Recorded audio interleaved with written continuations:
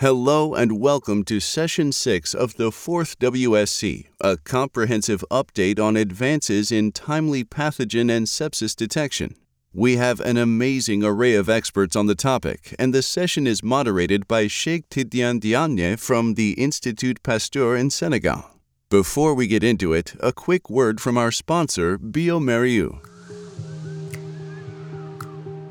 The earlier and faster that we can diagnose sepsis, this means that treatment and supportive care can be started earlier and improve the patient outcomes and really start to save lives. Learn about the critical role of diagnostics by visiting bioMérieux's Medical Education Hub. Watch webinars and tutorials, access online courses, and download educational booklets developed in collaboration with renowned experts. Go to biomerieux.com to begin exploring. Again, thanks to bioMérieux for supporting the Congress and this session. Cheikh, over to you. Hello, everyone. My name is Cheikh Diagne. I thank our worldwide audience for joining this 4th World Sepsis Congress. This session is sponsored by bioMérieux and is about the advances in timely pathogens and sepsis detection.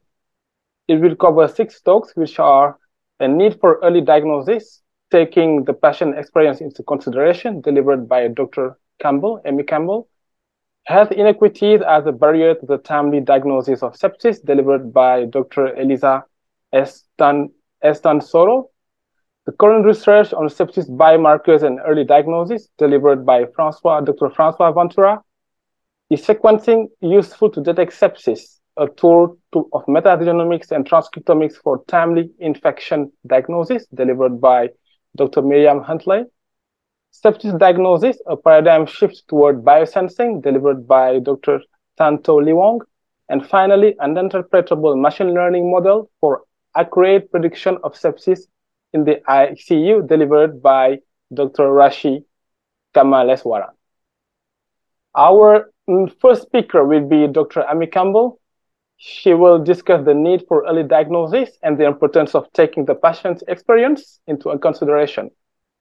Dr. Campbell is an exemplary seasoned nurse, educator, leader, and lifelong learner with over 22 years of nursing experience. As a nurse educator at Pitt Community College, Dr. Campbell was recognized for teaching excellence and was a finalist for North Carolina Community College Teachers. Now, as an associate clinical professor at East Carolina University College of Nursing, Dr. Campbell teaches quality, safety, health policy, and healthcare finance courses to upper-level master students and Montrose BSN honor students. As a quality nurse specialist at ECU Health, she obtained her Six Sigma Black Belt and became a certified professional of healthcare, quality to drive and lead safe, quality care for patients and families.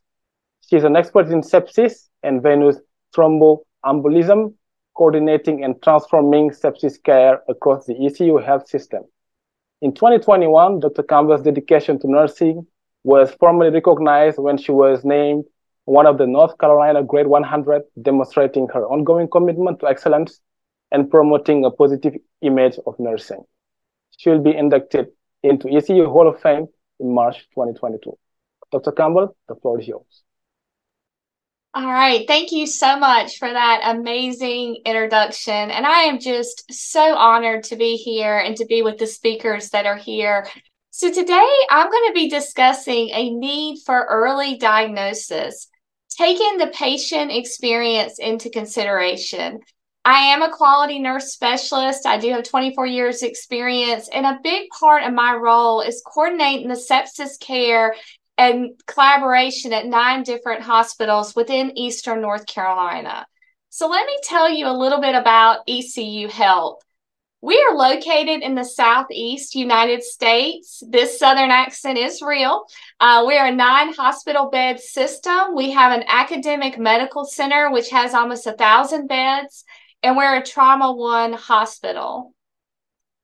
So I want to begin our journey and our talk today just with a patient story, and I titled it Pink Nail Polish, which you don't always think about with sepsis, but I bet you will after this story.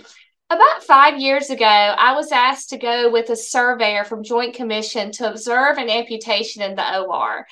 And when I was reviewing the chart, I realized the patient was very young, and she was less than 20 years old, had 2 children at home, and she was getting ready to have both of her feet amputated.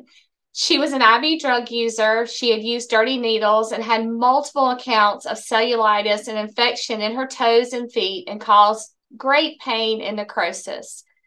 I remember talking to her, and I noticed her toes, and they were hot pink. She had hot pink nail polish on, which is also one of my favorite colors. And I immediately felt like I failed her. Even though I had not met her, this was my first time interacting with her. I just wondered what would have happened if she hadn't had multiple admissions. What if she hadn't had septic shock? What if we had intervened earlier? What if we had gotten her the resources to help her to fight her demons of addictions? My heart was just broken that day because I realized she'll never put her toes in the sand. She won't dance at her kid's wedding.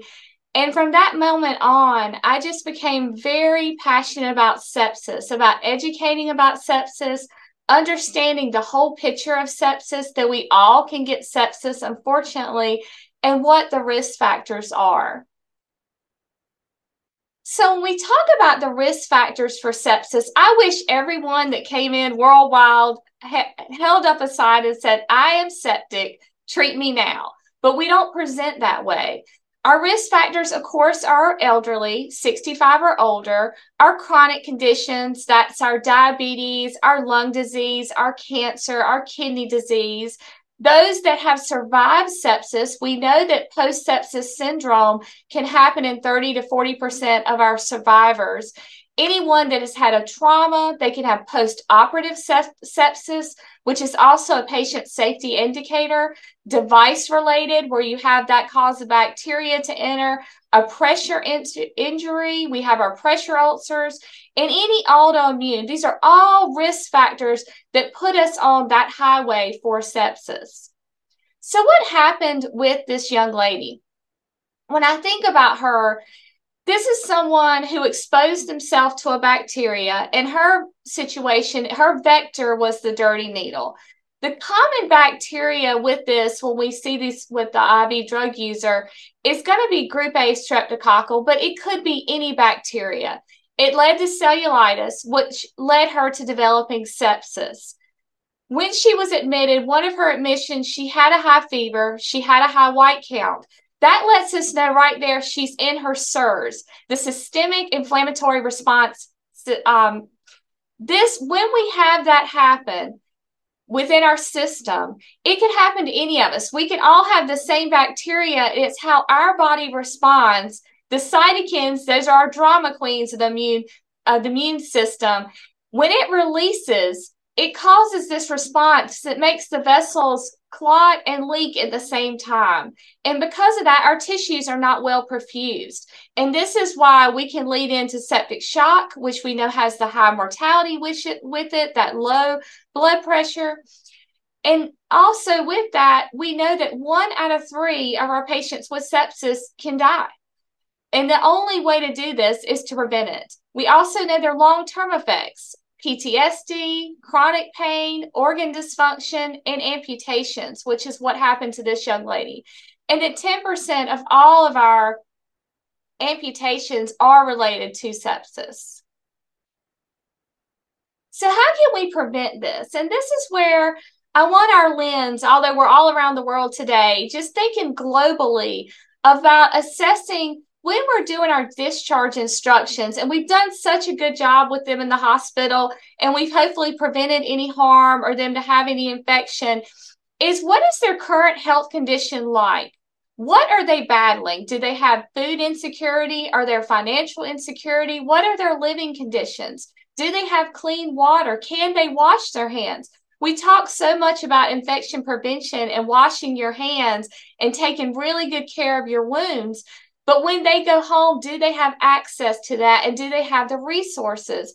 And as providers, do we build the rapport there where people will share those things with us so we connect them to the resources?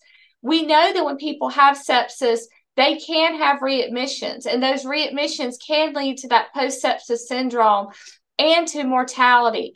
So a lot of what I do with my teaching and my rounding is trying to be proactive to think when they go home, how are they going to take care of themselves, and what risk factors do they have? What lifestyle risk factors do they have?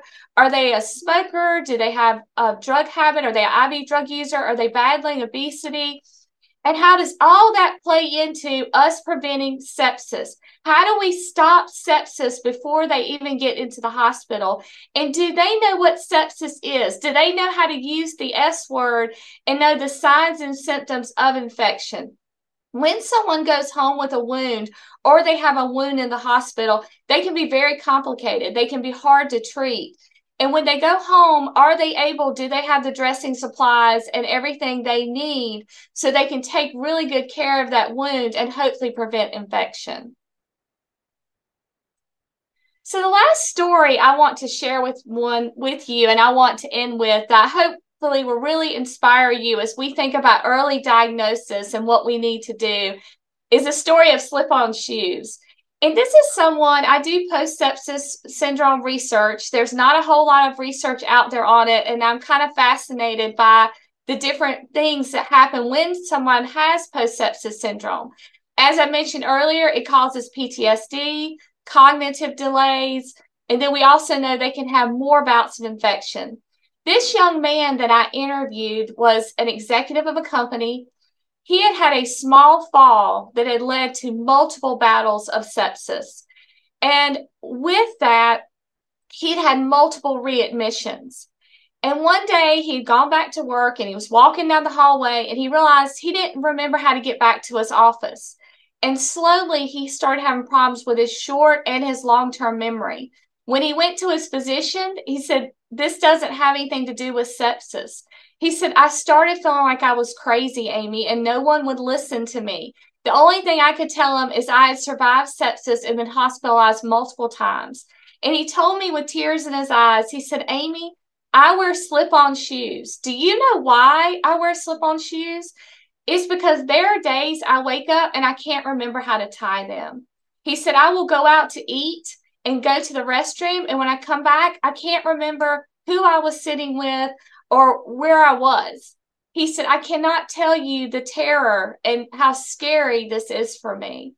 So as I close, the big things I want to take away with this early diagnosis is if we can recognize those symptoms early, if we can intervene early, get the antibiotics started early, then we can really change the trajectory of people's lives. So thank you very much. And here is my email. I would love to connect with you, come visit with you, see your septic patients, and take any questions.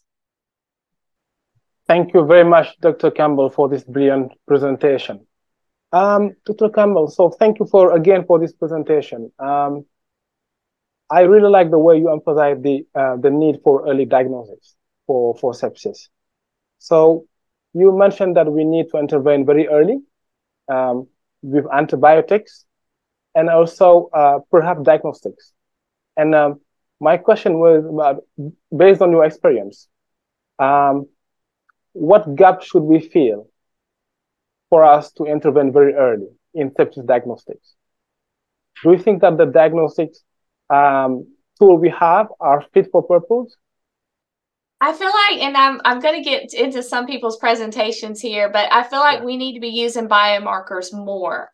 Yes. We often look at lactic acid, I know in the United States, and that can be, lactic tells us that the tissues are not being perfused, but that can be a late sign. That lets us already know we're having organ damage. We need to be thinking beyond that and what biomarkers can we use so we can intervene early. I think you can also look at CO2 levels. If you're not doing biomarkers, you can look to see if the person is hypercapnic. You can look at procalcitonin. But I really think we need to be looking at biomarkers more so we can intervene early. That would be the gap for me in early diagnosis. And I also think screening. I know in where I am, we have a lot of long-term care facilities. Screening these elderly patients and recognizing their baseline, where hopefully we can keep them out of the hospital and intervene early. When they come to us and they're 65 or older and they have a UTI, we have a high mortality rate with that. So that would be one of the gaps I would want to tackle. Great. Thank you very much.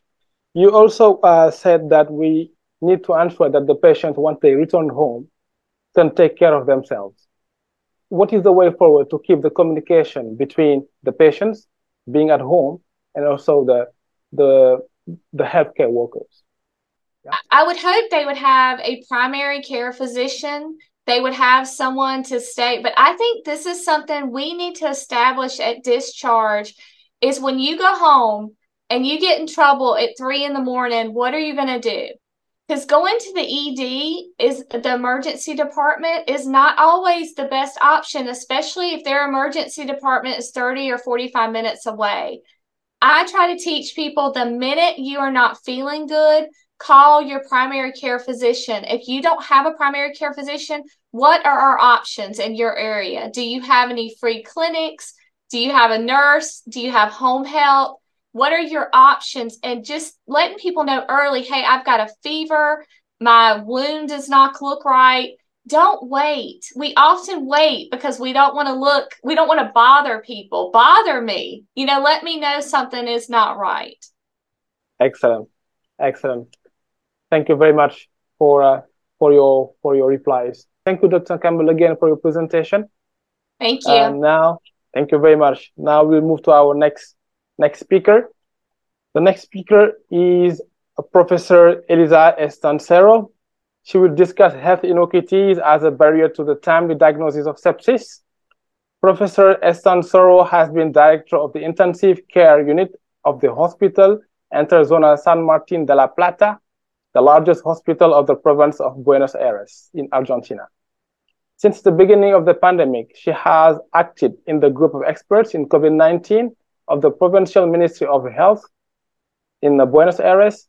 She has worked extensively in clinical epidemiology and outcome research in ARDS, pandemic influenza, H1N1, sepsis, and COVID-19 in mechanically ventilated patients, designing and leading the 4 national epidemiological studies on the mentioned subjects.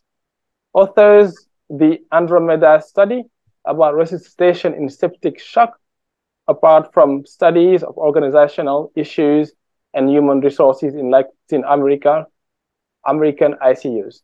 She was president of the Sociedad Argentina de Terapia Intensiva between 2009 and 2010, and member of the board of the World Federation of Intensive and Critical Care between 2016 and 2020.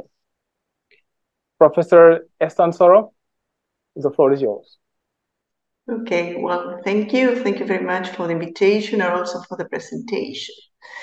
So when we think about health outcomes, we tend to think that these are questions of interactions between medical care and personal behavior.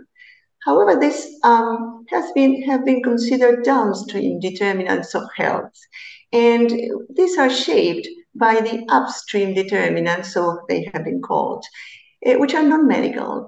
And these are related to the living and working condition of people and characteristics like race, ethnicity, geography, gender, sexual orientation, and others that affect health outcomes, but also even more upstream determinants like socioeconomic status, conditions like income, education, especially occupational status and wealth, all influence health outcomes.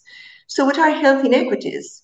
Well, these are differences in health outcomes and in their determinants between segments of the population. And these differences are systematic, avoidable, and unfair. And these are, for example, differences in socioeconomic status, in demographics, or geography.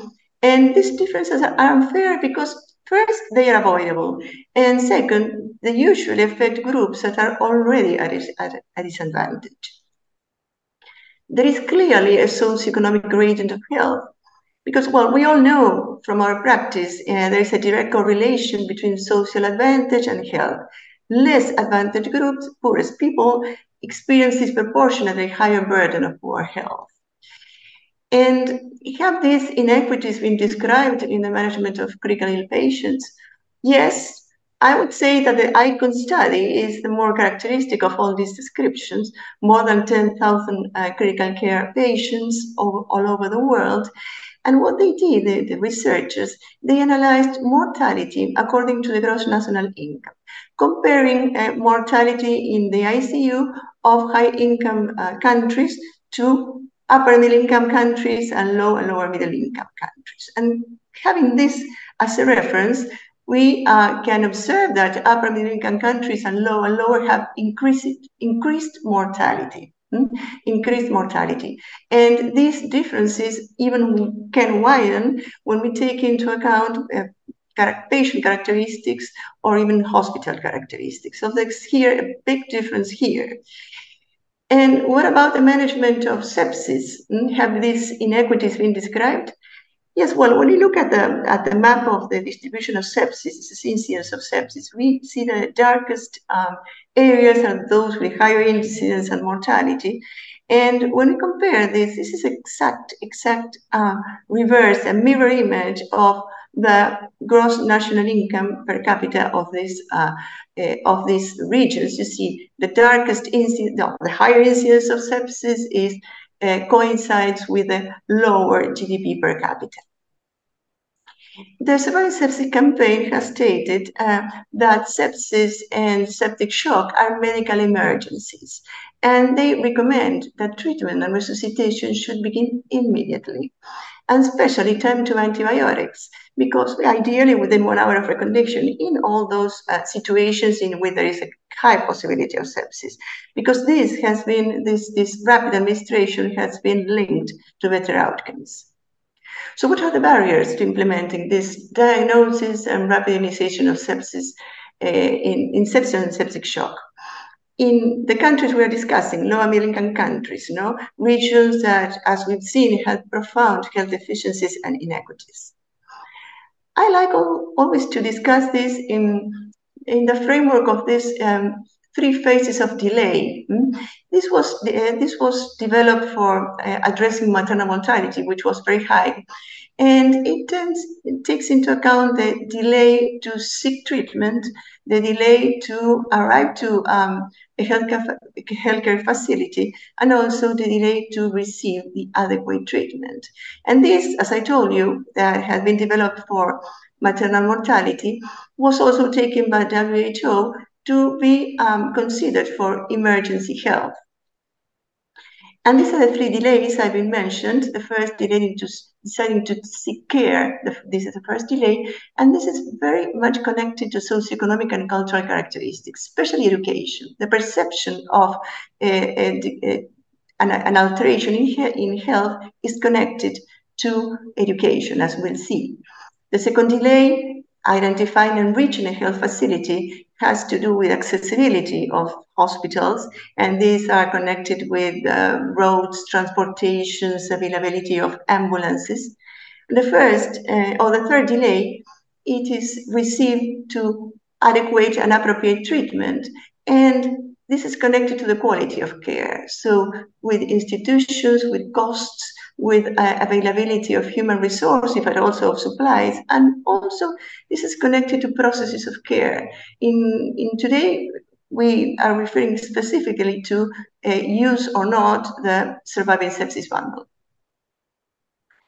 Well, we have studied this in Argentina, in this study of patients with sepsis, and this was a prospective cohort study. And here we measured socioeconomic status indirectly.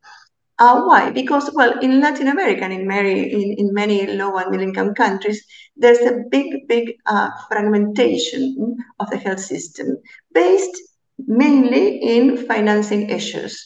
So, in a way, poor, unemployed, or employed without social security patients are assisted in public hospitals, and the salaried working population, or the rich with private insurance, are assisted in private hospitals. So what happened with our patients from the sepsis study? More than 800 patients, half in public hospitals and half in private.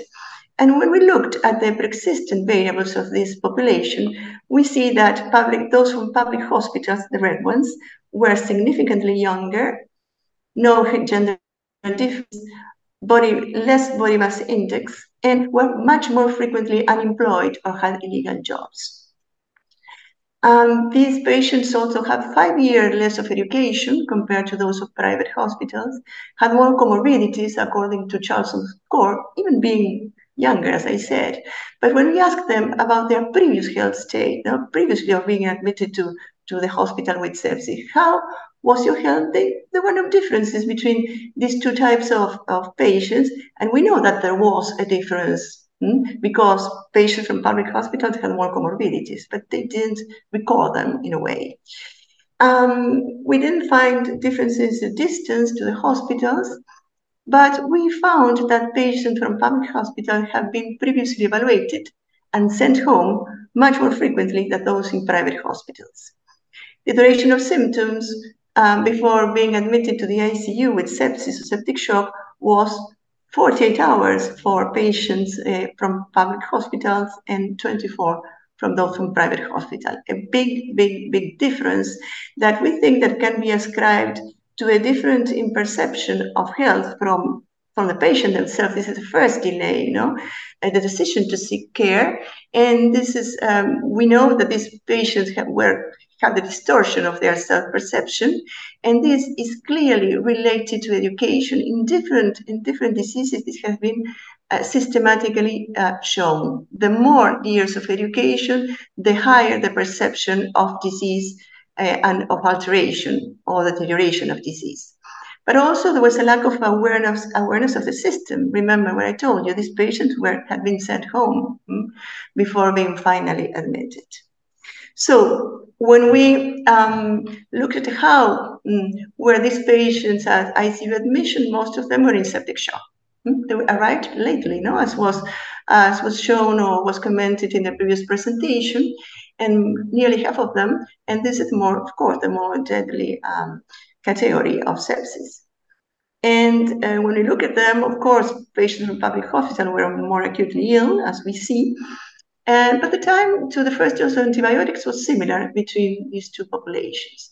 And when we look at the final outcome, mortality, 47% mortality patients from public hospitals versus 30%. Though this is a striking difference in health outcomes, which is reflecting probably not for all variables, but there is clearly some difference in socioeconomic status between those two populations that affects this difference. And this has been shown also in other emerging countries. This is a study from Brazil. They here measured mortality, and in different points in which they established some interventional educations. And look, they were able to decrease mortality in the whole population, but patients in private hospitals started with lower mortality and were able to decrease 20% after educational activities, while patients in public hospitals look at the high, very high mortality, which decreased not so much. This is the Brazilian study, the spread study, and this is ours in Argentina. We are neighbors in Latin America. And what we see here in both of them, that these are determinants of mortality. Of course, there are some determinants that have to do with the acuteness of disease, SAPS-3 here, SOFA here. But in the spread study, resource availability, that is to say, connected with a third delay in receiving treatment or healthcare-associated infection, and also the compliance with bundles, which was a protective factor. Well, all these played a role here. In our case, the previous duration of symptoms, which we saw, or which we analyzed, that was connected with education, and also infection caused by highly resistant microorganisms. This is a problem of public hospitals, usually. In other low and middle-income countries, like in China, we can see similar results. More than 2,000 patients with sepsis. Look at this, most of them with septic shock arrived late. And the predictors are the usual ones, but they found that there's probably a problem of accessibility here, because in China, only 1.1% of the total ICU beds are ICU beds, versus 20% in high-income countries. So here's a problem of accessibility. Again, the third, delay in treatment and receiving appropriate treatment. Probably these patients have to wait outside the ICU. And there was a higher mortality in some regions. So they wondered if there were probably differences in management. In Turkey, again, in sepsis, they had, look, again, most patients arrived at septic shock with a very high mortality and the usual determinants, but they also found the nurse-to-patient ratio was related independently to mortality, again, something related to the system. And in private hospitals, they had less severely ill patients. This is a very recent meta-analysis in which it is shown clearly that socioeconomic status is quite related to outcomes in critical care. So what about the solutions? This is really complex because most of the solutions lie in the governments to correct the structural determinants of health. Some investigators had said that low socioeconomic status is a moral imperative that has to be corrected. But WHO has strongly recommended different measures, all directed to increase awareness of sepsis in the general public and also in the healthcare workers by public campaigns, by educational activities, safety patient projects, and advocacy, highlighting this is very important, highlighting that sepsis is a preventable but time-sensitive disease. We have to hurry to treat these patients. And also they have recommended to foster activities in the World Sepsis Day. The introduction of the term sepsis as a comprehensive concept is important too. This for populations, for patient, family, and also for the healthcare workers. And I think that the COVID made a lot for this, no? The patients and the population had the idea that COVID was a type of sepsis too. And finally, the ICU, the development of local quality improvement programs to adopt the bundles of a surviving sepsis campaign is important because these bundles, the fulfillment of these bundles are associated with decreased mortality. So thank you very much for your attention. Thank you very much, Professor Estenssoro, for this nice presentation. So it was really interesting to see that the country with the lowest GDP per capita had the highest burden of sepsis. And my question is whether, so because we know these countries are not very well industrialized, do you think that an increase in tax collection could help in the management of sepsis? Tax collection, you said? Tax collection from the government, because of course. It all comes yeah.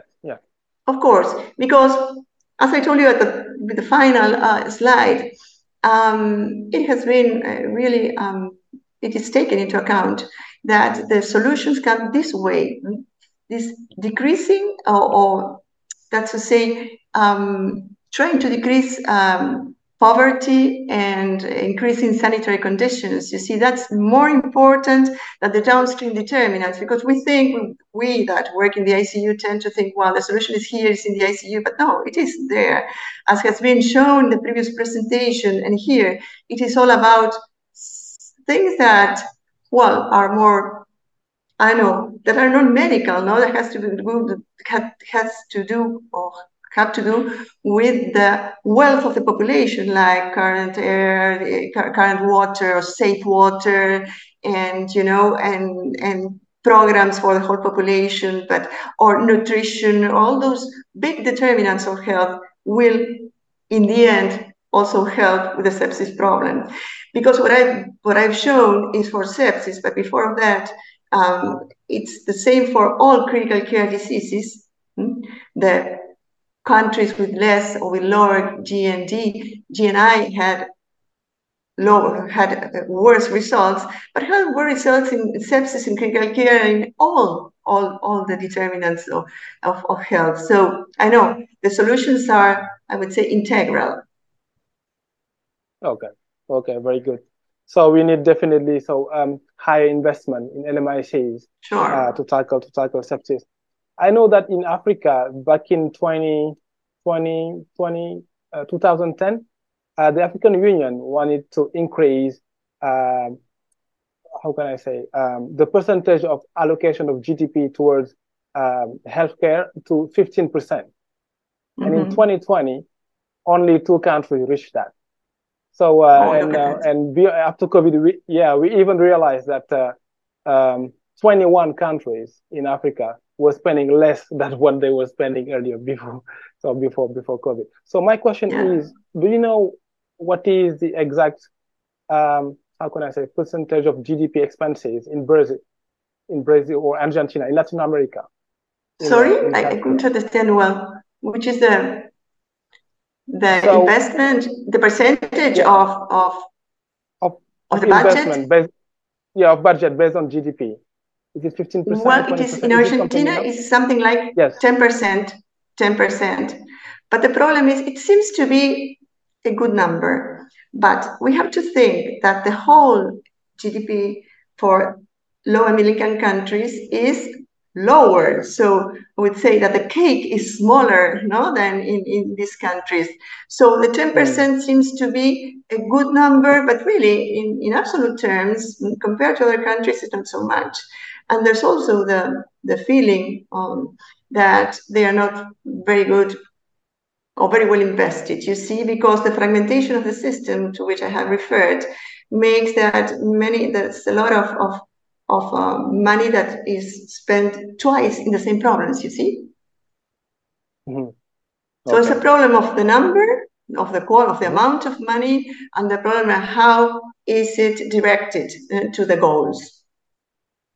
I see. I can see so many similarities between Africa in Senegal and what's happening in Argentina, because someone in the African Union, when people wanted to raise the percentage to 15% expenditure based on GDP, was saying that 15% of an elephant is not 15% of a chicken. So I think exactly. That's what you were saying here. Exactly. Great. Good comparison. Great. I'll use that. Yes.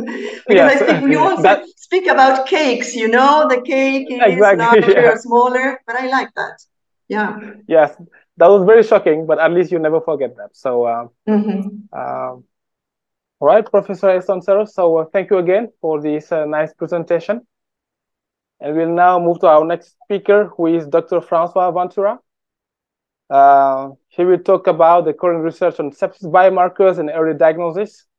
Dr. François Ventura is a specialist in anesthesiology, intensive care medicine, and emergency medicine.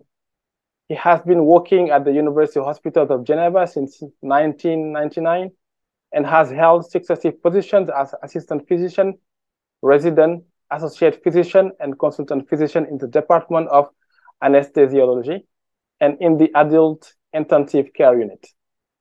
He has also gained extensive clinical experience working independently in private clinics. During the first COVID wave in March 2020, he studied the daily dosage of the pancreatic stone protein PSP in critically ill patients hospitalized in the adult intensive care unit of the University Hospital of Geneva. Since then, he has published articles on biomarkers of sepsis and PSP. Dr. Ventura collaborates also part-time with a medtech company specialized in nanofluidic, new and classical biomarkers analysis. Dr. Ventura, please give us your perspective on the topic. Thank you. Thank you very much for this very kind introduction, and it is a real honor to be part of this session tonight, because this is 10 o'clock p.m. in Switzerland tonight. Just maybe to answer my presentation, Switzerland is a very rich country, and our elephant is big. But I hope the answer I'm going to present you tonight is not so expensive. I'm sure it is not so expensive. So, well, as you told before, I have a small conflict of interest because I'm working by a Swiss medtech company, which developed a new kind of point of care with biosensor with a nanofluidic platform to test quite all biomarker you want, like CRP, ferritin, D-dimer, and pancreatic stone protein. Sepsis diagnosis. Just to remember, sepsis is a combination of multiple things. First of all, you need to have an infection plus an inflammation and plus an organ dysfunction. But what is important, so how are we going to do the diagnosis of infection? The diagnosis of infection is based only on clinical evaluation, as said by the last surviving sepsis campaign guidelines published in October 2021. And this is the best practice statement. There is no biomarker recommended for the diagnosis of infection. And for the inflammation, it is quite the same. This is only clinical score or clinical evaluation, and no biomarker is recommended for inflammation. And for organ dysfunction, once again, this is based on clinical score, and there is no biomarker recommended. Lactate is not recommended, PCT is not recommended. So biomarker, so why do we need biomarker? Well, first, because as I told you now, classical biomarker for infection like PCT, inflammation, CRP, and organ dysfunction like that are not recommended in 2023. And as I told you, the diagnosis is based only on clinical evaluation, but unfortunately, the clinical evaluation score have a bad specificity. And another reason to use biomarker is that clinicians in my country, in Switzerland, are using more biomarker, quite 100% of my colleagues, than clinical score, less than 50% of my colleagues. So what will be the utility of a biomarker? A biomarker must be useful for screening. It means to detect sepsis even before symptoms. This is early pre-symptomatic diagnosis by screening. Another utility is diagnostic, to quickly rule in or rule out sepsis and infection at time of clinical suspicion, to monitor the treatment efficacy, for example, or for the de-escalation of antibiotics. For another reason, but I think it is not very useful in daily clinical practice, for risk stratification to predict evolution, and to surrogate endpoint, it means to predict outcome and mortality. But once again, I think it is not so useful in daily practice. As I told you before, for the diagnosis of sepsis, you need diagnostic of infection, inflammation, and organ dysfunction. And maybe you have to find the biomarker for that 4 points, and to use this biomarker in these 5 different settings. So maybe we could have 20 biomarkers. And so what do you think? Do you think we are going to find one biomarker fit all for all the 20 possibilities, or 20 different biomarkers? Well, I'm going to maybe to give some answer at the end of my presentation. I think it is really important to define exactly what is early. Early means before symptoms. So I think we need to find biomarker to detect sepsis even before clinical suspicion. It means it will be, of course, only for patients already hospitalized, but you know there is a high level, a high incidence of nosocomial infection and sepsis. And for this, we need a biomarker with a very good sensibility and a very good positive predictive value. And we have to compare early with quick. Quick diagnosis is mean at time of clinical suspicion, you have already a suspicion, you have to do a test very quickly, less than 1 hour, to decide to give or not to give antibiotic. And for this purpose, the biomarker must have a very good specificity and a good negative predictive value. So this is different specificity and sensitivity between early screening biomarker and quick diagnosis biomarker. Current research. In a study published in 2020, they say there is about 258 sepsis biomarker in different studies published in the literature. There is top 8 biomarker in the top ranking, like classical biomarker, like leukocyte, CAP, PCT, lactate. There is some new biomarker, and there is 250 other biomarker in different studies. But it is very important to say that 9 biomarkers are better than CRP and PCT. And while just to show you, there is a huge literature about biomarker, for example, about 12,000 studies published since 1972. And for example, since the beginning of this year, there is already something like 300 studies on biomarker of sepsis. So it will be, of course, very difficult for me to summarize all these biomarkers. But I am going to go very shortly about the 4 different kinds of biomarker we need for infection, inflammation, organ dysfunction, and sepsis. For infection, as I told you before, there is no biomarker recommended in 2023. PCT is not recommended for the diagnosis of infection.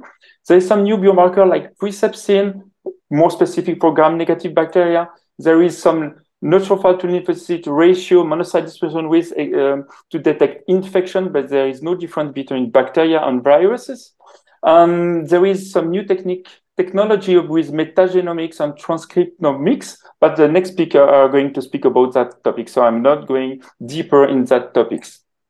For infection, not to detect it early, but at time of suspicion, there is new technology now to identify the bacteria in 5 hours, much more faster than a blood culture. And there is new technology as well to find the antibiogram in 5 to 6 hours. But this is not my topics for early diagnosis of sepsis. Biomarker of inflammation, of course, CRP is a classical biomarker, but I think it is not useful to have new biomarker of inflammation because this is totally unspecific. Because as you know, there is inflammation in case of trauma, surgery, thrombosis, and so on, and not only for infection. And for me, this is the same for organ dysfunction. I think we don't need a biomarker specific of organ dysfunction because organ dysfunction is not specific of infection and sepsis. There is some, for example, this new biomarker, proadrenomedullin, but it is not specific of sepsis, it is specific of organ dysfunction. I am not sure it is really, really useful for sepsis diagnosis and early sepsis diagnosis.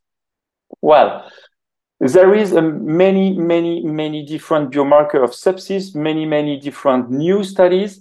There is, for example, acute phase protein biomarker, damage-associated molecule patterns, biomarker, fluid phase pattern recognition, cytokine, chemokine, endothelial cells, and so on, gut permeability, interleukin gene, membrane receptor, peptide, so on, so on, and so on. So there is many biomarkers.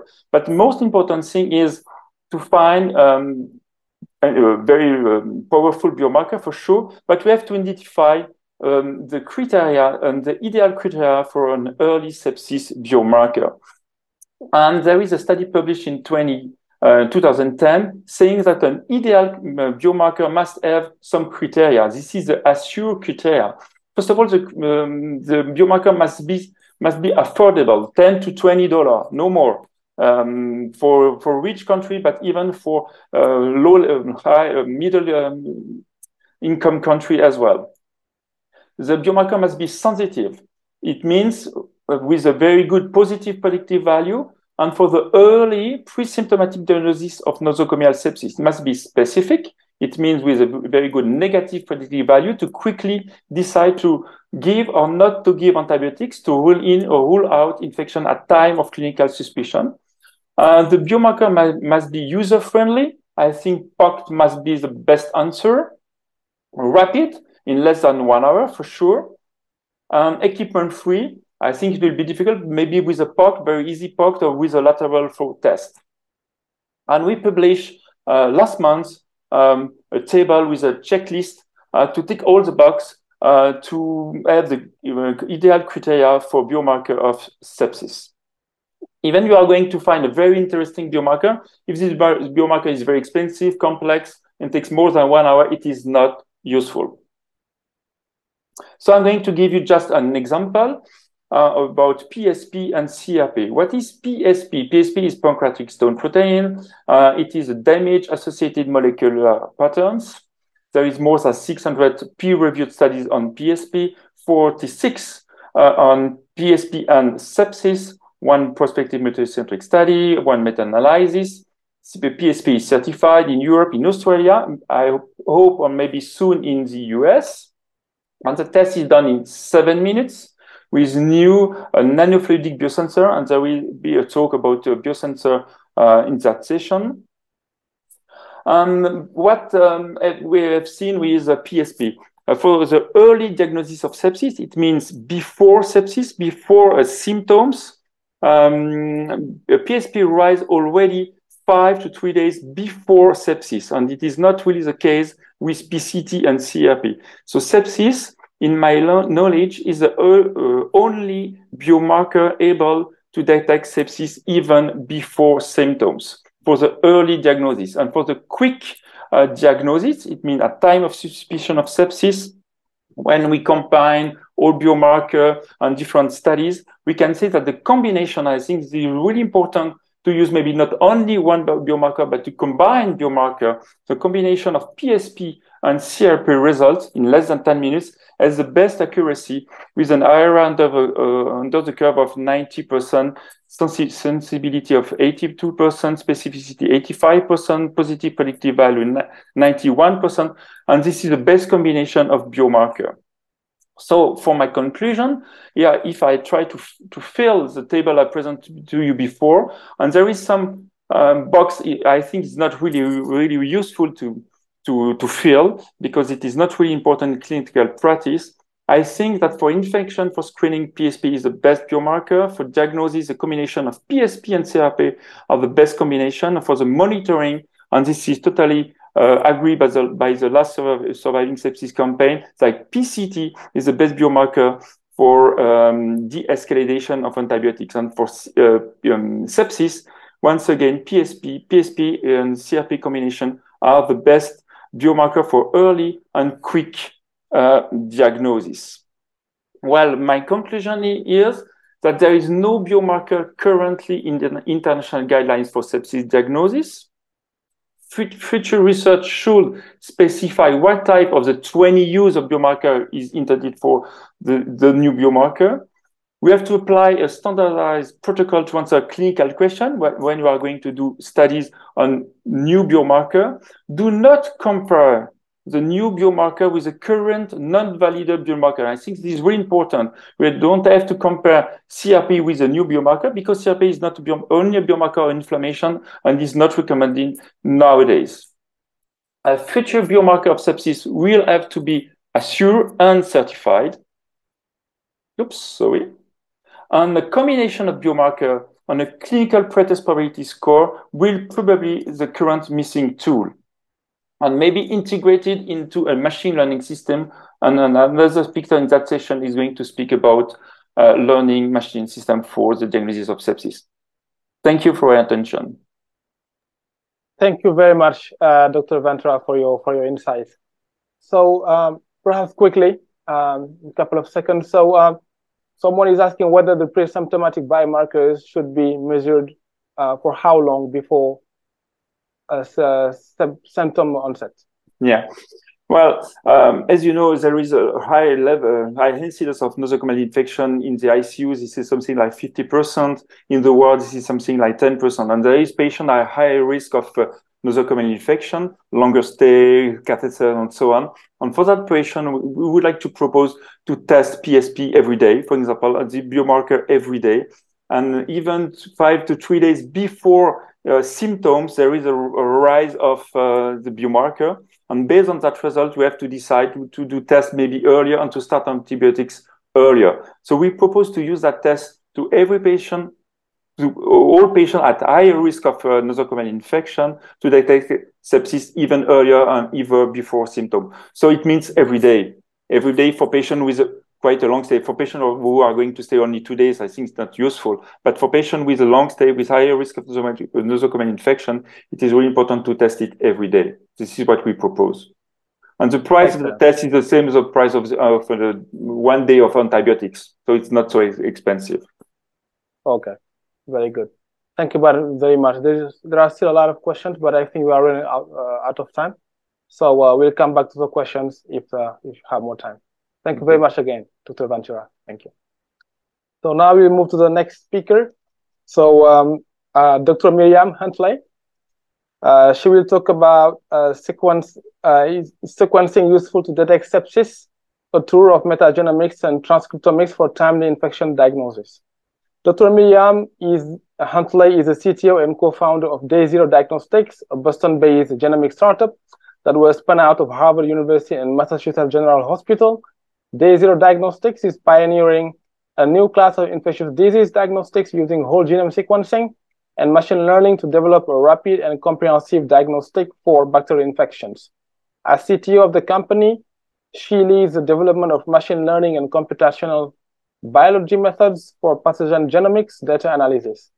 She has been honored as a TED Med Hive Innovator and a MedTech Boston 40 under 40 Healthcare Innovator. Dr. Huntley earned her Bachelor of Science from MIT in Physics and her PhD in Applied Mathematics at Harvard University.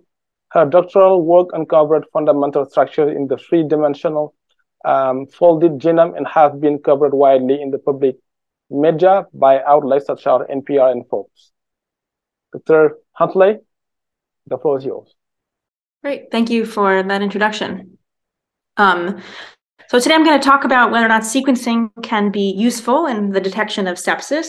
And just briefly, my disclosures, I'm an employee of and retain equity in Day Zero Diagnostics. So to start, I want to ask the question of why should we use sequencing at all? Why is this technology going to be useful for detection of sepsis? And as many of you may know, sequencing is a technology that has emerged and gone through really rapid changes and improvements. So if we look at cost alone, the improvement in cost over the past 5 to 10 years have been really remarkable, with cost decreasing at a logarithmic scale. And not only that, if you look on the plot on the right, sequencing technologies themselves have also improved. So not just in cost, but also in speed and in accuracy and data capacity. So we're getting closer and closer to a place where sequencing is not just relevant for research applications, but really useful in diagnostic settings in the clinic. So sequencing in sepsis, here's my kind of 30,000-foot overview of the major methods that I see being used today in kind of commercial settings or close to clinical settings. And kind of the first split is whether or not you access the microbial genome itself or you're looking at the host response. And so kind of the first split here is technologies that look at the human transcriptome. So use RNA expression in order to determine what's happening with the septic patient. The other pathway of technology is those that assess the microbial genome itself. And there's really kind of two different methodologies there. The first is using cell-free microbial DNA sequencing to assess any microbial DNA that might be in the blood. The alternative approach, that's the approach that our company takes, is assessing the whole genome of bacterial cells that are intact within the blood. So I'll talk about each of these technologies in turn here. So to start with the human transcriptome, kind of the basic idea here is that in sepsis, there is a large host response that includes an abnormal immune response. And to some extent, that can be captured by human transcriptome profiling, by looking at RNA expression in the patient. And this has been seen in a number of different studies where, for example, in a recent study last year with RNA, with whole blood RNA-seq, genes that were, kind of the study found there were genes that were upregulated in septic patients and downregulated, upregulated in septic patients or downregulated in non-septic patients. And so, this can be used to really diagnose sepsis, to determine septic versus non-septic patients. And the genes that tend to be upregulated in these septic patients are those that you kind of expect, typically having to do with immune response. And this technology of looking for differential gene expression can not only be used for determining septic versus non-septic, but also has been extended to predict other factors. So things like 30-day mortality or distinguishing infection between bacteria and viral. So this has been kind of used in various settings. And so once you've determined which genes can be differential for diagnosis, you can have a sequencing-based assay to perform that diagnostic. You could also have a more targeted assay that doesn't do sequencing, but has a kind of a small panel using a microarray or a digital probe-based detection. And that's what's shown here on the bottom right, where a study was looking at a particular company, Informatics technology, where they have a small targeted panel, about 30 genes, to determine mortality in septic patients. And you can kind of see there the ROC curve comparing that to other biomarkers that were kind of available in those patients. So broadly speaking, this is a good way to really kind of triage patients and figure out, do they have sepsis in the first place and what kind of infection is it? The downsides of this technology is it can't be used to determine the species of the infection. And moreover, it can't be used to determine any AMR related to the infection. So kind of determining kind of what specific antibiotic to treat with. So moving on down to the other pathway, the other approach is to directly sequence the bacterial genome or the microbial genome. And this is not a new idea. It's certainly been around for ages. I pulled some papers from the 90s that have this beautiful, 1990s looking graphic of a flow chart of expressing what that idea could be of how you could sequence microbial genomic DNA in order to do a diagnostic. But it's been a long time from those ideas to actually seeing that in the clinic. And really, there's been some challenges to that. One has been cost, but as we've seen, the cost has really been decreasing. The other challenge is that really the amount of microbial DNA in these samples is just extraordinarily low. And so accessing it is really like accessing a needle in a haystack. So for example, in blood, at typical pathogen loads of 1 to 10 CFU per mil, there's really 1 billion times more human DNA than bacterial DNA in these samples in the case of bacteremia. And the human DNA comes from all sorts of sources. Certainly whole blood cells comprise a large part of that, but RBCs and platelets and even cell-free DNA are really contributing to that large haystack surrounding this needle of a bacteria or of a pathogen. So there's, as I mentioned, there's 2 different approaches to try to sequence the bacterial genome in these samples. And the first approach is to go with plasma to really focus on this cell-free DNA aspect. So essentially, cell-free microbial DNA sequencing in the case of bacteremia, what it does is it profiles any cell-free DNA that's in the plasma to directly detect the pathogens that are there. And the use of plasma rather than whole blood really diminishes the amount of human DNA relative to what you'd get if you looked at whole blood.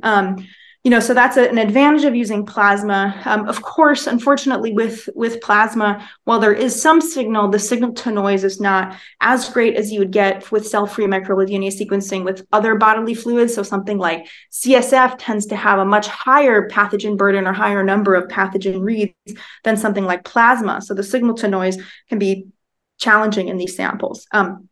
But overall, this is a really good assay in that it's really pathogen agnostic. Whatever DNA happens to be floating around, cell-free DNA can be used for species identification. So it's very comprehensive in its coverage of species.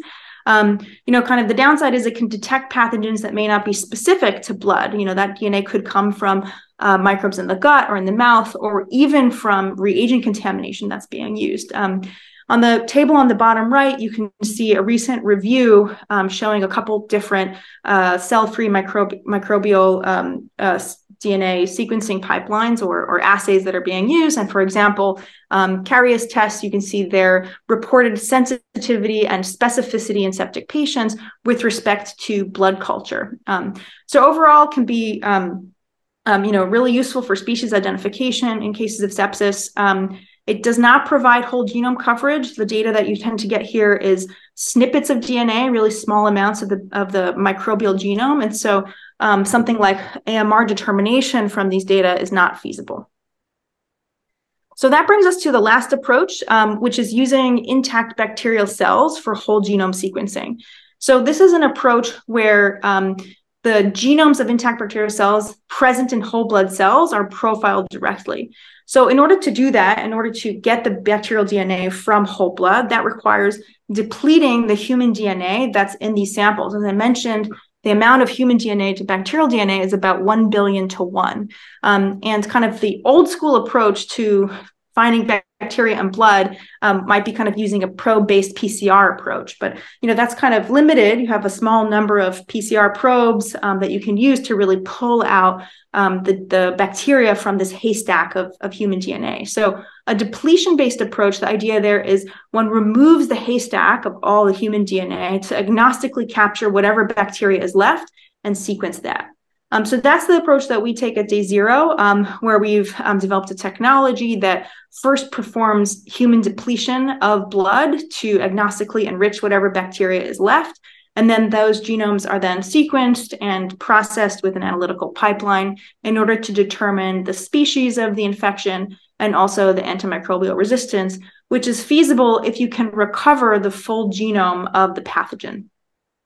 And just to give you a sense of what that data looks like on our end. These are studies that we do internally where we spike blood with very, very low concentrations of bacteria in single-digit CFU per mil input concentrations. And our technology is able to recover the full genomes of the pathogens. So even though we start out with a bacterial to human DNA ratio of 1 in a billion, we're still able to actually get the whole bacterial genome. And what this enables is for us to use that genomic data in order to perform what we call genomic antibiotic susceptibility testing, or determining AMR. And that's done from whole blood. We're able to accurately determine the antibiotic resistance of these pathogens using machine learning methods that take the genomic data as input. Finally, I'd also like to mention that it's important to note that sequencing, it's not only useful for detecting sepsis, but it can be used to unlock really a wealth of data riches downstream. Every time a pathogen genome is sequenced, it's a very deep data point that can be used for other analyses. And one very obvious application is the detection of hospital-acquired infections, or HAIs. HAIs are a huge problem, not only in the US, but globally. An estimated 90% to up to 30% of bacteremia episodes are considered to be nosocomial. So HAIs really do play an important role in sepsis. But today, the methods available to hospital infection control teams to detect events of transmission are really limited to kind of crude data like epidemiological flags, lab reports, or even pulse field. So, I think it's widely recognized today that sequencing is the gold standard for transmission determination, but that's not something that's performed regularly in hospitals to be used for hospital infection control. So, if we are already doing sequencing of the pathogen for diagnostic purposes, almost as a freebie add-on, you can also then tack on other downstream analyses that include large-scale hospital epidemiology, or use the sequencing data to measure relatedness of various pathogens across the hospital to detect when there actually is a transmission event. And so this would be a new capacity that this kind of diagnostic brings forth that we're really excited about at day 0. So I'll just end with that. Kind of from my perspective, is sequencing useful to detect sepsis? I would say absolutely. And in my opinion, it's not really about an if when this gets used regularly, but rather when. And happy to take any questions. Very good. Thank you very much, Dr. Huntley, for your insight. I think so. Innovation is key in tackling sepsis. Dr. Huntley, please tell me. So, is your company proposing a full workflow to do this sequencing? A workflow starting from sample preparation to sample analysis? Yeah, that's a great question. So, in the case of sepsis, obviously time matters. And so it's really important that you get to the fastest way of getting to an answer for a patient. And so if you have something like a send out service or requires multiple pieces, it's very difficult to imagine that being a fast turnaround time diagnostic. So our approach has been, yes, a kind of full end-to-end diagnostic where a sample goes in and answer comes out. And that kind of includes not just the sequencing, but also the computational analytic portion, which is a significant part of the analysis of genomic sequences. Very good. Thank you very much. So I wish we had more time to go to discuss more, but for time's sake, unfortunately, we have to move to the next speaker. Thank you very much again for this nice presentation.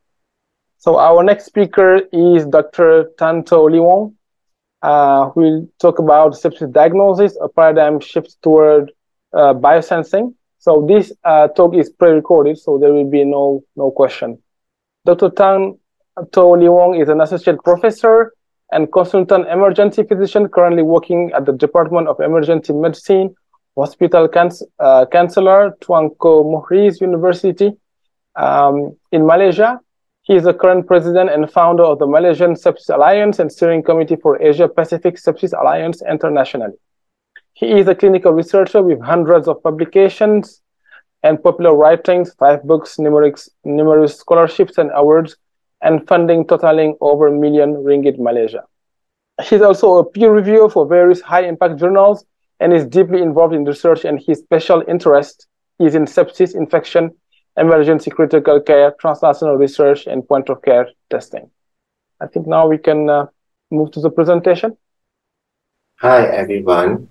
Thank you for World Sepsis Congress Committee for this invitation and the opportunity to deliver to you a topic on sepsis diagnosis, a paradigm shift towards biosensing. I am Tan Leong. I come from University Kebangsaan, Malaysia, and I'm the current president of Malaysia Sepsis Alliance.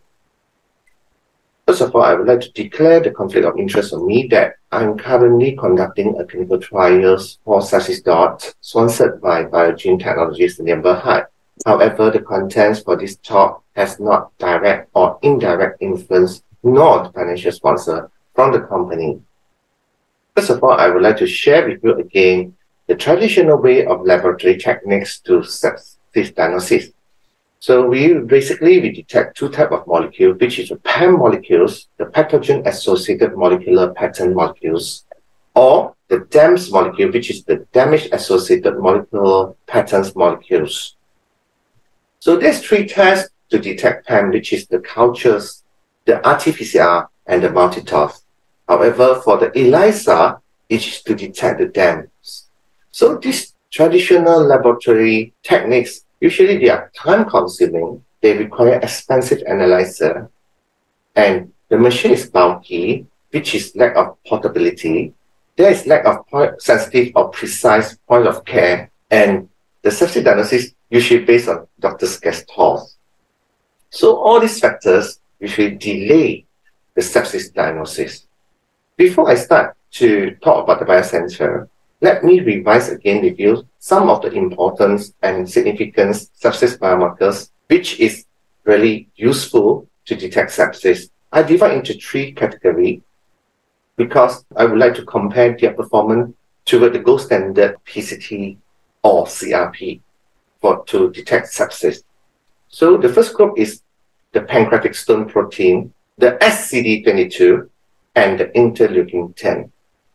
These three biomarkers have equal or lower performance compared with PCT, especially in ED patients, surgical patients, and those patients with bacteremia and SIRS. I also would like to highlight three biomarkers which have better performance compared with PCT and CRP, which is the SCD163, the secretory phospholipase A2 group 2As, and the CD64. All these three markers give a very good detections performance compared with PCT and CRP, especially in ICU and ED patients. And there's a list of DAMS molecules detection that has conflicting finding. So there's four here I would like to highlight, which is interleukin-6. One of the studies saying that it's better, and the other one is not better than PCT. For SCD25, for ED patient, the diagnostic value is equal to PCT. However, for the patient in ICU, it has better diagnostic value. For strength, there's two studies contradict each other, which is one claim that it's better than PCT, the other one claim that it's not better than PCT or CRP among the ICU patients. Last but not least, the Percepsins found that there's two studies have better PCT performance compared with two not better than PCT in ED and ICU patients. One study for neonates saying that is better than PCT. So what is biosensor?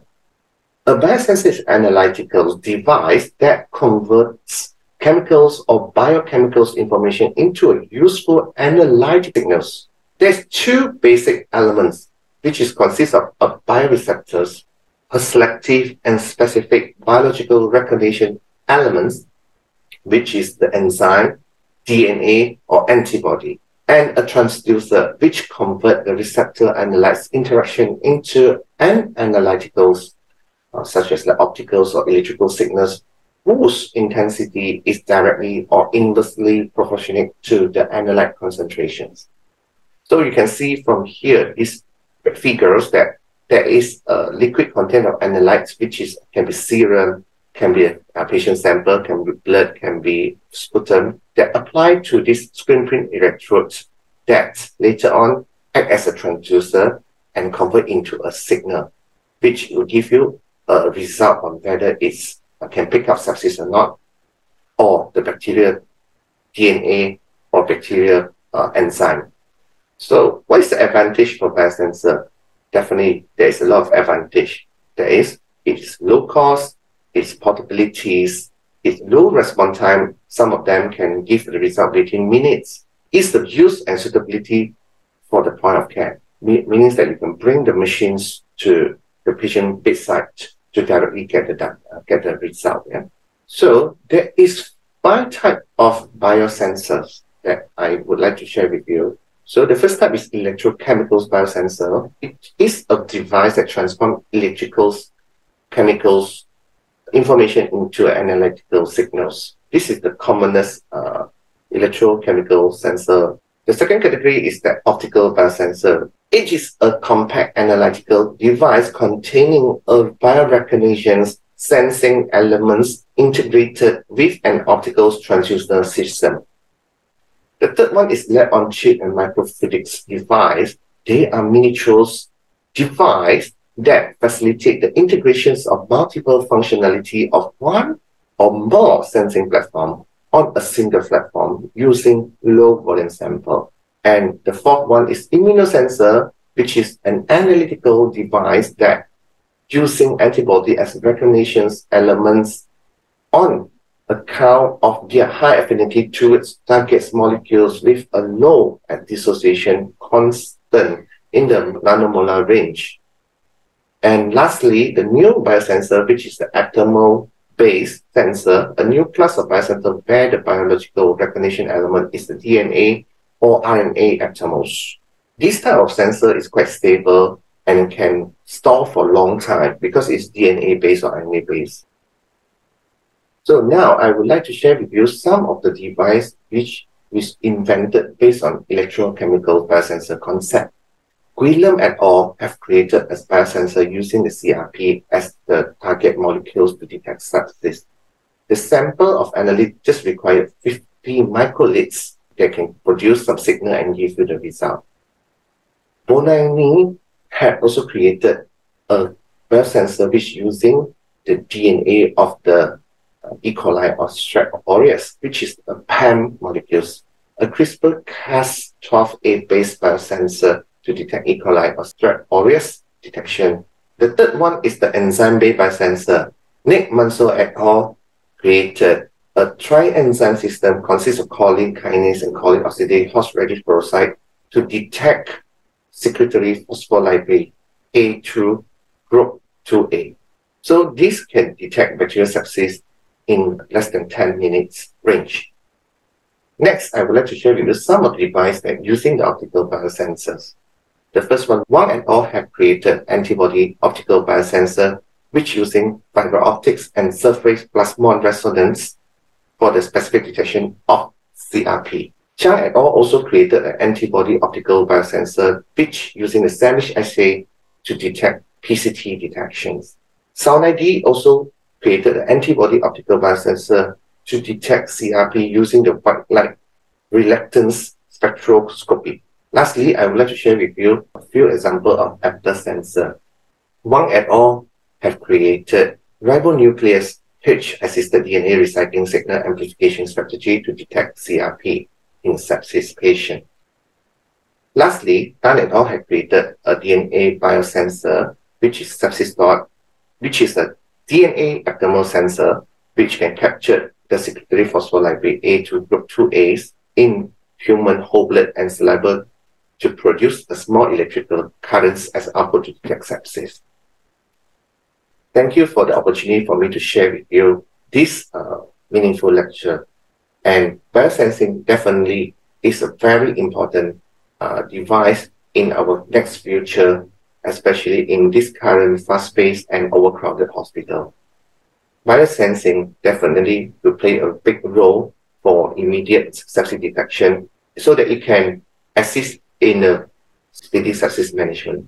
Thank you. This is my contact, and this is my email, and this is our website. Thank you. And I pass back to the host. Thank you very much, Dr. Leong. We appreciate that you recorded this presentation and shared it with the audience. Now we'll move to our final speaker, who is Dr. Rishi Kamaleswaran. He will talk about an interpretable machine learning model for accurate prediction of sepsis in the ICU.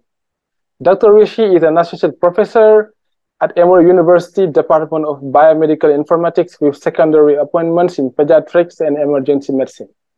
His research focuses on applying temporal machine learning and event stream processing methods to real-time data streams. Much of his recent work involves analyzing trends in data that predict the onset of deterioration in critically ill patients, such as single or multiple organ dysfunction, sepsis, respiratory and neurological dysfunction. His goal for his research program is based on developing intelligent systems that can be used to cure disease and advance clinical understanding of critical and acute illness. He has been funded by the NIH and other industry and private foundations to advance research in those fields. Dr. Rishi, please, the floor is yours. Thank you so much. Thank you for the kind introduction. So I'd like to present today on an interpretable machine learning model for accurately predicting sepsis in the ICU. I'd like to start by continuing on with the discussions we had earlier. I think it's well understood that the promise of precision medicine is a profound one and something that everyone is looking forward to address some of the major issues that we have within the area of sepsis predictions. Traditionally and historically, medicine has been driven by population-based paradigms that have been applied to individual cases.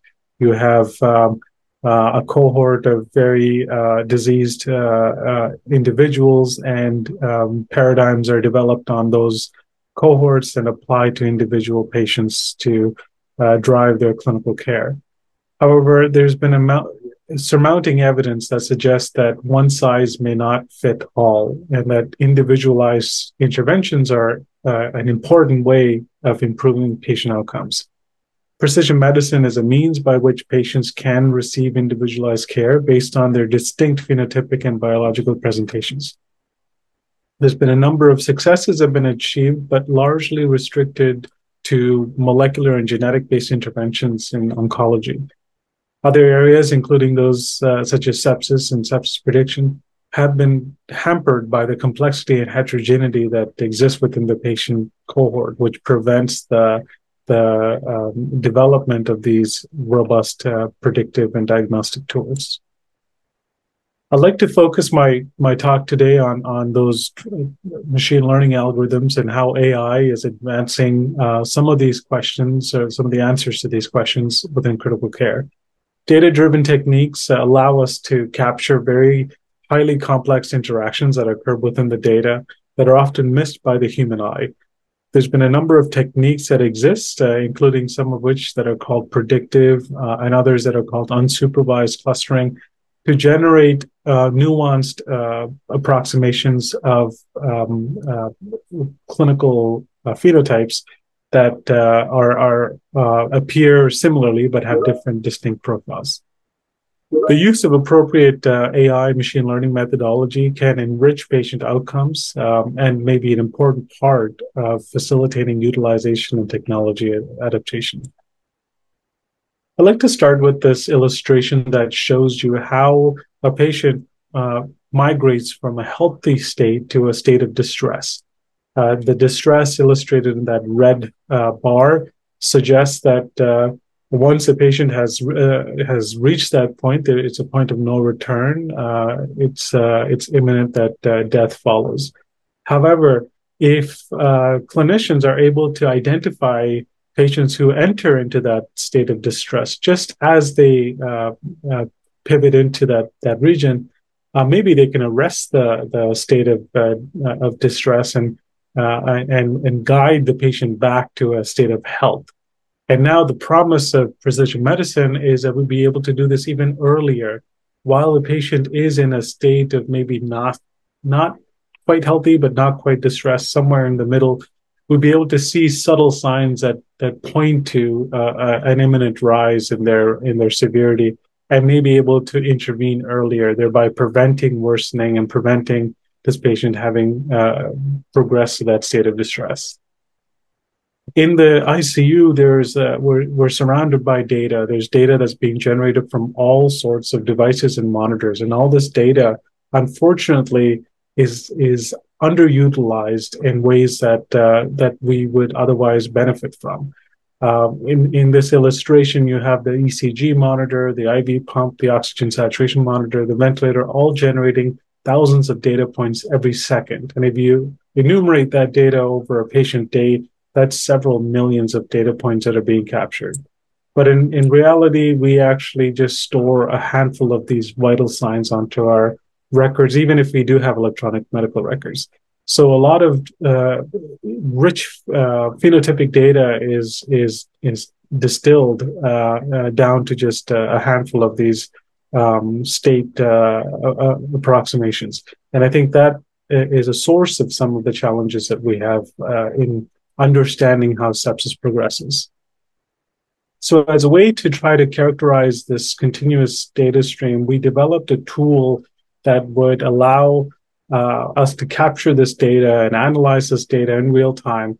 And we put this within an open source machine learning pipeline for physiologic data and released it to the public. And we demonstrated that this has good utility in identifying a specific case. This one is looking at atrial fibrillation, but can be generalized to other modalities provided that this pipeline is utilized.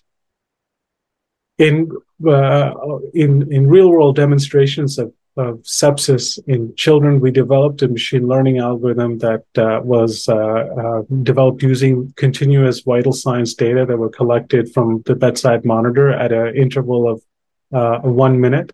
Every minute you got a heart rate, SpO2, respiratory rate, and blood pressures if they're available from the arterial line or from the cuff. And this data, along with temperature and a whole host of other vital signs, and this data was used to fit into machine learning algorithms to predict the risk of developing sepsis. And here, what we show you is a cohort of patients, of children, of about 493 to be precise, in the pediatric ICU who were monitored, of which 20 developed severe sepsis over that 6-month period.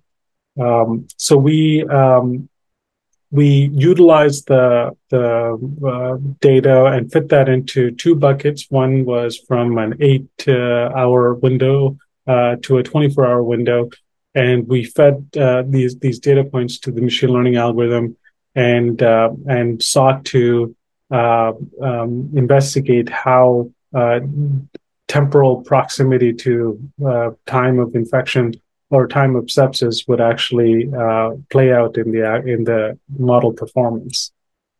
And so what we show is that we had an electronic sniffer that was running in the background that actually alerted when the pediatric sepsis definition was met. And just before that, we were plotting probabilities and the times of alerts, and we showed that vital sign changes were observed from these periods, and we're actually able to identify these trends very early on in this patient population as early as 24 hours. And in terms of our model predictions, we showed that with just simple logistic regression and a simple random forest model, we were sufficiently able to exploit those changes within the vital signs to separate patients that actually ended up developing sepsis from those that did not, with fairly good sensitivity and specificity. We asked the question, well, how low can you go? What is the minimum amount of data you need to robustly predict sepsis from just continuous vital sign data? And we wanted to ask this because ultimately we wanted this algorithm to be interpretable, to be something that clinicians can use to aid decision support at the bedside. And what we showed in some of the adult-based data is that with only heart rate, respiratory rate, the systolic, diastolic blood pressures, SpO2, and temperature, we could build a fairly robust model that was able to predict sepsis up to 5 hours before patients met sepsis 2 criteria. The disadvantage was that specificity was very low, therefore the overall false positive rate was higher. But as a triage tool, we thought this could be something that showed proof of concept. We then further developed a more robust and more sophisticated algorithm that utilized clinical data across a larger cohort of patients in the adult ICUs, and found that these physiomarkers, that what we characterized as changes in vital signs, were able to pick up traces of sepsis very early on, up to 24 hours prior to meeting the sepsis 3 criteria, and on average about 17.4 hours before that time point, with fairly good sensitivity, specificity, and AUC. I want to characterize some of the actual interpretability components of this. We saw that as patients got closer to the time to that 0 bar on the far right, that represented them getting closer to the onset of when they actually met sepsis 3 criteria. And we saw that as early as 21 hours before meeting that criteria, heart rate really was a prominent driver of changes in terms of variability that was indicative of onset of systemic inflammation. And then somewhere in the middle, around 14 hours, it switches to respiratory rate, and respiratory rate drives some of those modulations as close as to 1 hour before. And then there were subtle changes in mean arterial blood pressure and in what we call written as MBP, but mean arterial blood pressure and systolic diastolic blood pressures. So we wanted to ask a question, well, this is great that you have a lot of this intricate relationship between the actual vital signs from a temporal basis, but causally, what does that tell us? And so we developed a very robust causal map utilizing inferred causality, which is termed as Granger causality, from these irregularly sampled time series. We developed these states, which you can see over here. We characterize them as electrolyte imbalance, renal injury, sepsis, inflammation, and we wanted to see just how the relationship between these edges